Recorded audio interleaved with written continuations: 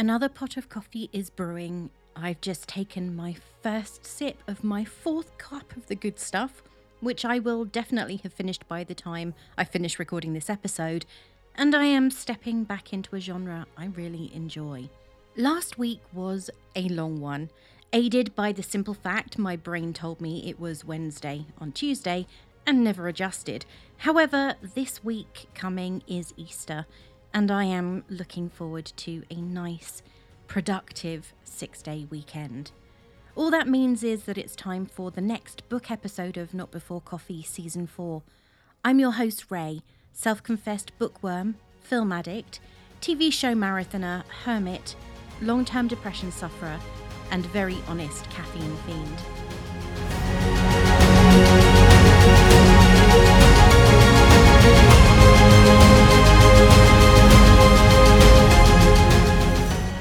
Light the candles, get yourself a fresh cup of something hot or a glass of something chilled, depending entirely on when you're listening, of course, and let's get started. Until Friday, I had been quite restrained in my book purchases, and though I had spent a lot of time looking through the new releases and contemplating what I wanted to get next, I was very disciplined. However, after watching the first episode of Magpie Murders with Lesley Manville, who I think is incredibly talented, especially in Mum, I immediately bought both books in the series by Anthony Horowitz. I love the genre, and I like Horowitz's writing. Admittedly, though, the most recent works I have read by him were in the Alex Rider series. At some point, I may well talk about them. They're YA, they are spy genre, so one of the Spy Hards guys may well beat me to it. I am going to try and refrain from any more spending on the written word until I have made a bit of progress with the books I currently have available, especially as for the last 2 weeks, I have been suffering horrendously from the dreaded reader's block, which is a pretty depressing thing, especially for the 6 books I have lying around the flat, half finished. The book I have selected for this week is one that I did mention briefly in my first Book Nook episode. I have not forgotten them. The next one will be out next week. There Goes the Bride is the 20th book in the Agatha Raisin series by MC Beaton, and most recently was an episode of the popular Acorn and Sky TV series. I have previously talked about Agatha Raisin when I reviewed the first book in the series, The Quiche of Death, and I will link that one below, but spoiler, I loved it. As There Goes the Bride is the 20th book in the series, which currently stands at 35, with the 36th due for release in October 2022, a lot has happened for our leading lady in the interim. In the first book, Agatha had just retired from her role as a successful PR and moved to the seemingly quiet village of Carsley in the Cotswolds. She was immediately flung into the midst of a murder mystery in which she was initially one of the main suspects. The Quiche of Death was a great introduction to the residents of Carsley, Agatha's friends and future associates, including Roy and Sarah Bloxby and Mr. and Mrs. Boggle, and had a very homely feel to it, giving it a definite slot in the world of cosy crime. As I've already mentioned, a lot has changed for our intrepid heroine. Not only has she been married and divorced, but she has also established a very successful business as a private investigator. She has made new friends, and at one point she was married to James Lacey, who did not appear in the first book, but did appear in many subsequent ones. Though I have not talked about them, I have read other books in the Agatha Raisin series, including the 5th book, The Murderous Marriage, where she almost gets her happily ever after with James. However, the marriage doesn't go ahead because her first husband, whom she believed to be deceased, shows up. This leads to the couple splitting and going their separate ways until book 12. The Love from Hell. Wow, that's a predictable title. Well, actually not so predictable, it's more ominous. Of course, the path of true love ne'er did run smooth, and that is certainly the case for Agatha and James, because their marriage ends just 2 books later when he abandons her for life in a monastery. Which, in a strange way, leads me to book 20, There Goes the Bride. For whom the wedding bells toll. Much as it goes against the grain, Agatha Raisin is trying to be a good sport, Even though her ex-husband James Lacey's upcoming marriage to the beautiful Felicity Bross-Tilkington fills her heart with dread, she takes a break from her successful detective agency to attend the wedding. It seems like a good idea at the time, especially since Agatha's had her sights on the très handsome Frenchman Sylvain Dubois. But as soon as she lays eyes on James, she realises she's still desperately in love. Then, just moments before saying I do, Felicity is shot. And now Agatha, highly competitive, hopelessly romantic and no stranger to scandal, is named the prime suspect in her murder. At the beginning of the book, we're introduced to a very different Agatha. She is clearly heartbroken by the fact that her marriage to James was a disaster, which is disappointing when you consider how long it took them to get to the altar, and she has had a number of rather unfortunate, short-lived, and unsuccessful love affairs. Things are so bad in Agatha's romantic life that she has actually followed James to Crimea, a place she knows he is fascinated with. He has, after all, written a book or two about the subject of battle, and this is one of his influences. Sadly, this act of travelling to a location where she knows her ex-husband will be comes across as one of desperation and feels almost uncharacteristic for the strong, independent woman she has previously shown herself to be. Of course, she isn't alone for long, and soon she is in the midst of a brief romantic interlude with a suave and sophisticated Frenchman called Sylvain Dubois, who, it turns out, also introduced James to his new fiancée, Felicity Bross-Tilkington. Talk about an outlandish name. Whether Agatha senses it or not, there is something not quite right with Monsieur Dubois, but he keeps on popping up and appears to be doing his best to seduce Agatha. Does he have an ulterior motive? Back in Carsley, Agatha's business is successful, but she has lost her protégé Tony Gilmore, who, after being trained, has moved on and started her own business as a private investigator. It seems that Carsley is indeed big enough for more than one business doing the same thing, despite evidence earlier in the book series that says the contrary. It also appears that Agatha has lost her drive. Despite knowing that her marriage to James was a disaster, she just can't let go of the fact that she still loves him and will do anything to stay in his life, even if that means following him around like a lost puppy. To me, this feels almost unlike the Agatha I have become familiar with. Of course, this being a chapter in the life of Agatha, things aren't quite as they seem. Even in the future marriage of James and the glamorous and youthful Felicity, something just isn't quite adding up. However, trying to show that she is a supportive ex-wife, no matter what she is truly feeling, Agatha is being the perfect guest, despite her suspicions. There's a lot of confusion in the book when it comes to Felicity and her parentage.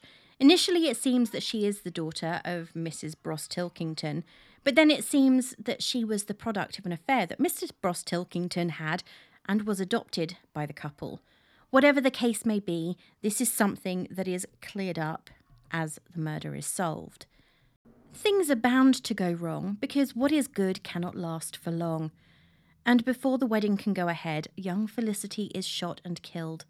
And Agatha has to prove her own innocence because who but the jealous ex-wife, still in love with the groom, can possibly be guilty of such heinous crime?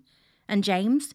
Well, he has done himself very few favours when it comes to being a suspect in the murder of his young fiancée, especially after admitting prior to the ceremony, that never was, that he is no longer sure he wants to go ahead with the wedding. Could the doubting groom be the murderer? Of course, now that Agatha and James are both in the middle of this investigation, the main suspects are a police force that doesn't want to look further than the obvious. She is going to have to call on the aid of her now graduated protégé, Tony, to help prove that they are both innocent. There are so many twists and turns, including the discovery that Felicity wasn't as innocent as sweet as she appeared. There are some skeletons in our victim's closet, and they aren't going to leave a single one unturned in their efforts to discover the real motive behind her murder. The strange thing in the entire investigation has to be Felicity's devastated mother asking Agatha to look into the murder, despite her being a prime suspect. There are so many plots within the core plot that it can feel a little overwhelming at times, and as they do have a part to play in the whole, I will refrain in giving them away. Needless to say, the plot is unfortunately a little bit convoluted by the time the identity of the real murderer and the motive behind Felicity's shooting are revealed. So, who done it? Was it the mysterious Sylvain who keeps on popping up like a bad penny, and despite his charm and good looks is not quite the man he seems? Was it her overprotective father? What is he hiding beneath the concern for his child? Did James actually snap? Could Agatha have been pushed over the edge at the prospect of her beloved marrying someone else? With so many options to examine, poor Tony is feeling overwhelmed by the opportunity she has been given to help Agatha prove her innocence. The experienced detective and abandoned ex-wife may still be in love with James, but there is no way she would kill in order to keep what she no longer has. James made it very clear, in a rather cruel manner, that the relationship was over and was never going to work. The murder of Felicity was only one mystery that Agatha, Tony, and their friends end up being at the centre of while they should be enjoying a wedding. We have the murder of one of Felicity's ex-fiancés, trips to France and Spain, and Agatha is abducted. Add to that the question of whose Felicity's parents truly are, because that explanation isn't complicated at all, an explosion on a boat, the introduction of an Interpol investigation, a questionable death, and you have the first 200 pages of a novel all tied up in a somewhat neat bow. Despite the murder and the reasoning behind it actually ending up being quite complicated and more than a little convoluted, it doesn't actually take very long to solve. According to a 2006 paper by Dr. Peter Morale, Associate Professor in Health Sociology at the University of Leeds, there are actually 4 key motives for murder, the so-called 4 L's: lust, love, loathing, and loot. This book uses 2 of them, and both could be attributed to just one of the murders that take place. The book is under 300 pages in length, and strangely for a murder mystery, the last 80 or so pages take place after the crime has been solved. While doing her best to solve the murder of James's fiancée, Agatha is also trying to move on. So in order to make this book as full as possible, there is another subplot involving Agatha's disappointing love life. Deciding that she is unable to find the right man on her own, she signs up to join a dating agency for successful professionals. It ends up being a disaster, concluding when Agatha confronts the agency owner, who, it appears, is a con artist taking poor, lovelorn people for a ride. Of course, though she has been unsuccessful in finding someone to fill the hole in her heart, Agatha is not going to be conned out of money. I have to be honest, this really felt like pages of unnecessary filler. Without the dating agency plot, the book would have probably been a novella. This episode could have been an incredibly short one, shorter even than the book. However, the most recent season of the Agatha Raisin TV show gave me a boon for which I am incredibly grateful. The last 2 episodes are based on this book. If you, like me, read the book before seeing the new episode, which, given the book was released in 2009, is incredibly possible, then you will be surprised at the lack of exposition this 90-minute adaptation involves. In the book, we know that Agatha is heartbroken and still in love with James, following their short-lived and incredibly disastrous marriage. In the series, Agatha and James never quite made it to the altar, and that's how it remained. Though there has been mention of the trip to Cyprus that is featured in The Terrible Tourist, and the couple did, for a brief time, reunite. They never married, and therefore never divorced. Is Agatha still a little in love with him? I would say that she has fond feelings for him, but she is in no way as obsessed with him to the point that book Agatha proves to be. A change in her character, which I have to be honest, I preferred in the TV series. Not only are there some very obvious differences between the book and the TV series episodes, but they actually improve, at least in my opinion, the story that is being told. Let's start at the beginning so I don't miss anything out. There Goes the Bride is the 4th part of season 4 of the Agatha Raisin series, and like the others, would probably be classed as comedic cozy crime. My favourite genre when it comes to TV, if I'm honest. I'm always trying to find new things that are very similar. And if you really like this, then I would recommend the first few seasons, at least, of BBC's Death in Paradise, or maybe early seasons of Jonathan Creek if you want to dip into the archives. Anyway, There Goes the Bride was released at the beginning of March this year in the US as two 45-minute episodes, but I would suggest you watch them both together so you get the full picture and the complete story in one go. As with most TV adaptations, there are some differences when it comes to the plot and some of the character backstory. We have no impulsive and stalker-like trip to Crimea for Agatha. Instead, she's invited to the wedding as a guest of the groom, a position she maintains with aplomb, but it also feels incredibly genuine. The bride is no longer a privately educated, double-barreled name with well-to-do parents. She is a Welsh girl called Erwin Jones, who, it is made clear from the start, is her father's daughter. Mr. and Mrs. Jones are relatively recently married, and Mrs. Jones is wealthy in her own right, with a ne'er-do-well son who, because he is less than happy with his mother's marriage, also ends up on the murder suspect list. Sylvain Dubois is no longer the enigmatic Frenchman who sweeps Agatha off her feet, a distraction from her James-induced heartbreak. He is in the episodes, but he is not the man you read about in the book. Tony is still working with Agatha and still very involved with Bill Wong, rather than starting up a competing business. One of the biggest differences is the time. The book takes place over a considerable stretch, weeks, perhaps months. The two-part TV version takes place over, at most, a week. Despite the murder being just as complicated, though involving far fewer moving parts, it is far quicker to solve. The motive behind the crime and the subsequent cover-up crimes have some similarities to the ones in the book, but the ultimate goal is very different. Many of the players in the plot have similarities. Both background plots are dark and sinister, though one makes the murderer more self-serving and the other involves a lot more. Wow. As I'm writing this, I realise that it is incredibly difficult to explain the plot of a mystery, especially this one, without spoiling anything. I'm sorry. I have to be honest and say that I did prefer the TV version of this particular book. Agatha and James have developed as characters. They have become friends and confidants. The night before the wedding, instead of having the doubts he had in the book, James confides his feelings for Erwin to Agatha, acknowledging that, in part, his relationship with the young woman is thanks to his realisation that marriage to Agatha would never have worked out, and that they discovered that before they took the plunge was what led him to meeting Erwin in the first place. This moment shows growth and an acknowledgement that they needed to move on, though James has done so far quicker than Agatha was able to.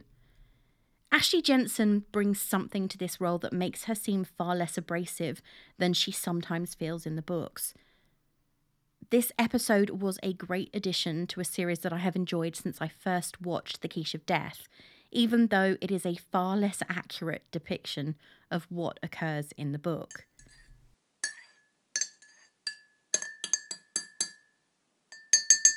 When I did a review search for this one, I wasn't sure what I would find, given my own feelings on the book, which I will talk about in a little bit. As always, I want to make sure that I get both sides of the story because no matter what I think, opinions on a book are subjective. What I like may not be your cup of tea, and the same can be said in reverse. Damaskar gave the book 5 stars and is clearly a fan of the series. Agatha Raisin's former husband, James Lacey, is getting married. Agatha has mixed feelings about this event, and to take her mind off it, she decides she has fallen for a glamorous Frenchman she met at James's engagement party. All the series' characters are invited to James's wedding, but it seems all is not well with the happy couple, and precisely what is the glamorous Frenchman up to? This is an intriguing mystery with plenty of action and some nail-biting scenes in which it seems Agatha just may have bitten off more than she can chew in the way of murky investigations. It is fast-paced with plenty of interesting characters and amusing dialogue and situations. I love Agatha as a character. She isn't perfect, she's outspoken and tactless, and blunders around much of the time, stumbling across the solutions to her mysteries as often as not. She is very human, but she is also good at her job and her detective agency, with the help of the staff, gets good results. This is the 20th book in the series. The books can be read in any order, but they are best read in the order in which they were published so that the reader can follow the relationships between the various characters. Meanwhile, Beachcomber reminded me of a plot point that was so insignificant I had totally forgotten about it, which is quite bad, and they rated it a 1-star read. God, this is awful. James is getting married and the bimbo bride gets shot on the wedding day, but after a bit of half-hearted investigating, that's it for that mystery. James and Charles randomly decide to play detectives, find a case and solve it in like 6 pages. Then there's a bit of this and a bit of that. All just filler. Agatha is jealous of everyone and everything. One character keeps trying to kill her, and that's all wrapped up by page 200, yet there's another 90 pages of fluff. Going to Turkey and another embarrassing falling for a man who is fake, then back to Carsley where she falls for a man who comes in long enough to propose, take her to France, undergo a personality transplant, and pad the story out for a few more pages. Utterly awful. Does Beaton just randomly pull scenes out of a hat and bash them together, hoping if she gets to the requisite page count, that'll make a story? Erin L. gave the book 3 stars, though honestly I felt as though she was being generous after reading her review. I'm in the middle of the next book in the series, having just finished this one. Honestly, I feel like the author is just phoning it in at this point. While I do still see some character development in Agatha, she still makes the same mistakes again and again. And at the end of this book, there were entire chapters devoted to completely pointless crap. I know why it was put in there, but I also strongly suspect it was mostly added to make the book an acceptable length. It also felt contrived and rushed. It was a plot line that may have been better handled as a subplot throughout the entire book, rather than tacked on at the end. I'm also tired of her hip and how aging it is to have a hip operation, which, let's be honest, I don't know that many people in their 50s who have had to have a hip replacement. She's vain, rude, and jealous, and she has every right to be jealous. She's kind of right. Tony is the one solving all of the crimes, so let her do it and just run the business already. I think I might be done with the series. This book was just a mishmash of stories, and there is a lot I can say about it, so let's get to the core of it. Did I like the book? As a fan of Beaton's work, especially the previous novels I have read in this series, I really wanted to. However, it felt as though there was something of a disconnect between the woman I had been introduced to in the earlier books and this one. Okay, so she's been through something since book 7, but the Agatha that is in this book is angry, bitter, and abrupt. It's as though she moved backwards following the breakdown of her marriage to James. Granted, he did leave her in one of the worst ways, short of leaving his clothes on the beach, but that doesn't justify the fact that she feels so shallow and empty at the same time. Admittedly, I did read this book over a month ago, but normally I don't forget important elements of a plot. However, the Agatha's somewhat rushed engagement and prompt departure for France, where she discovers that he is not who she thought he was, he's not violent, just incredibly set in his ways and very old-fashioned, 2 things that will never sit well with Agatha, was so insignificant that it barely registered for me. That plot point felt shoehorned into a story that was already full of extraneous elements, and as one of the reviewers said, felt as though it was included for page count purposes. Will I read more in the Agatha Raisin series? As with any series, there are ups and downs, but as of now, I find that I prefer the earlier books. There is something so much less convoluted about them, and this, to me, makes them more enjoyable to read. The one thing that I liked about this particular title was the adaptation to screen. The differences were incredibly cleverly done. They managed to make Agatha humorous, her acceptance of James's relationship a positive sign of their growth as characters, and the plot was cleaned up to the point where anything unnecessary was written out completely. If you're looking for something like this, or you loved this and want something else, then you'll love these. I am sure that if you've listened to my previous episode on the rather disappointing The Thursday Murder Club, then you've already got a list of cozy crime books to hand. but just in case you haven't, I'll add a few more. Definitely start with the classics. Agatha Christie's Hercule Poirot and Jane Marple are two of the best investigators there are, so anything including either of these characters will always be recommended. Evil Under the Sun, Death on the Nile, A Murder is Announced, The 450 from Paddington. All of these are cleverly written and enjoyable to read. Then, of course, you have books like the Aurora Teagarden series by Charlaine Harris, the Hannah Swenson Mysteries by Joanna Fluke, or the Garage Sale Mysteries by Susie Weinart. If you want to watch something with a bit of mystery and a lot of cosy feelings, then I would 100% recommend Psych, Murder, She Wrote, The Brokenwood Mysteries, or dip a toe into the Agatha Raisin TV series. All of them offer more than an afternoon of fun and light-hearted murder mystery entertainment.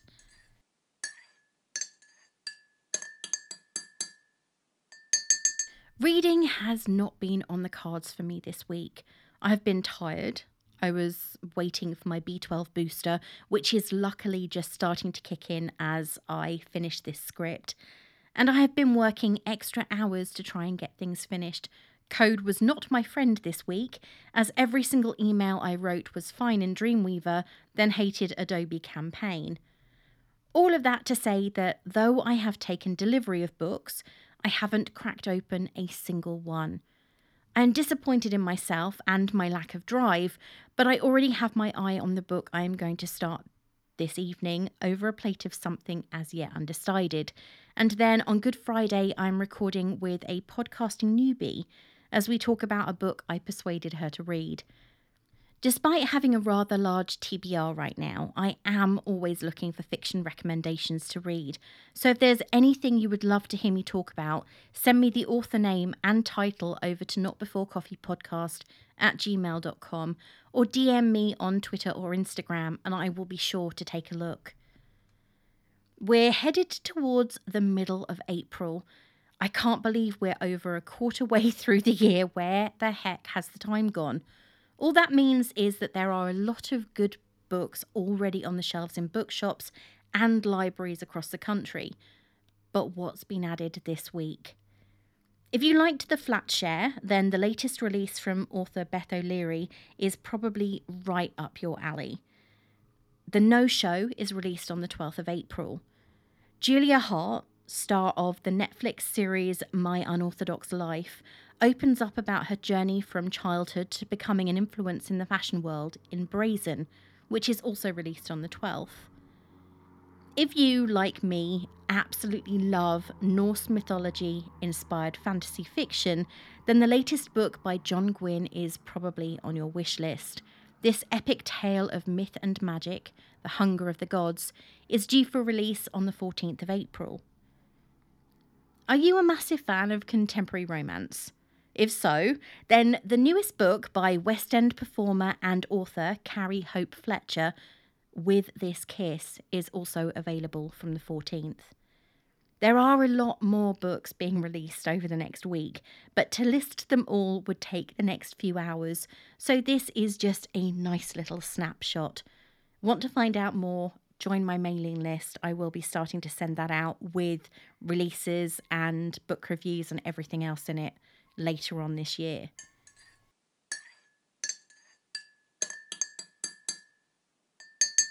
So, how are things in the coffee household this week? It's been a bit of an odd one, if I'm honest.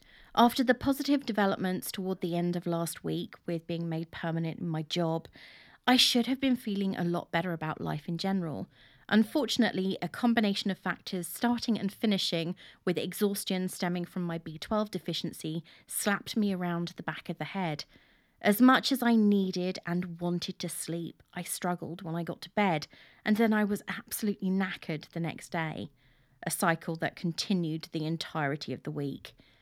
A need to prove myself, which is something I've always had, meant that I worked late 4 days out of 5, and when I did finally finish for the day, the evening just felt as though it vanished. Another thing that didn't help? I really wanted to read this week, but no matter what I did, I just couldn't focus on anything long enough to get into a story. I know that this is down to the lack of B12, and I have to say I feel nothing but relief at the fact that on Thursday I finally had the injection that takes me back on the path headed to normality, or rather, not exhausted, not foggy, not demotivated. But it still hasn't worked yet. Easter is coming up and I have a lot of plans. I now just need to stay on track. As I've already said, I am going to be recording on Friday. I still need to read the book, but with any luck, that will happen soon. And though I am constantly having doubts about my ability, I am now hearing from PR people and author reps asking me if I'm interested in reading this book or that. Though that makes me feel good for a while, it then brings up the concern that I'm going to say something to offend or write something that is misinterpreted. But then, isn't that the fear for everyone? There are some authors I would love to hear from, but I am all for reading anything new. As I mentioned last week, imposter syndrome is one of the many things that pulls me back down to earth with an unpleasant bump, but I am always hoping that something will give me the kick on the posterior I need in order to get a confidence boost. Here's to looking forwards, to getting recognition and creating something that people enjoy, which is why I'm doing this after all. Oh, there is one thing I would love to know from my listeners. Do you think that the name of this podcast is confusing? Inquiring minds want to know, so send me your thoughts as I really would love to hear from you, especially if you've managed to get this far. Well, that's it for this week, and thank you for listening. If you like what you hear, why not share it with your friends and family, and please post a star rating on Goodpods, Spotify or Podchaser. You can follow me on Twitter at need_3_mugs and on Instagram at notbeforecoffeepodcast. Or you can check out my website, notbeforecoffee.co.uk. Well, I need another cup of coffee as I haven't had enough, so I'm going to go and put the kettle on. Until next time, this is me saying farewell.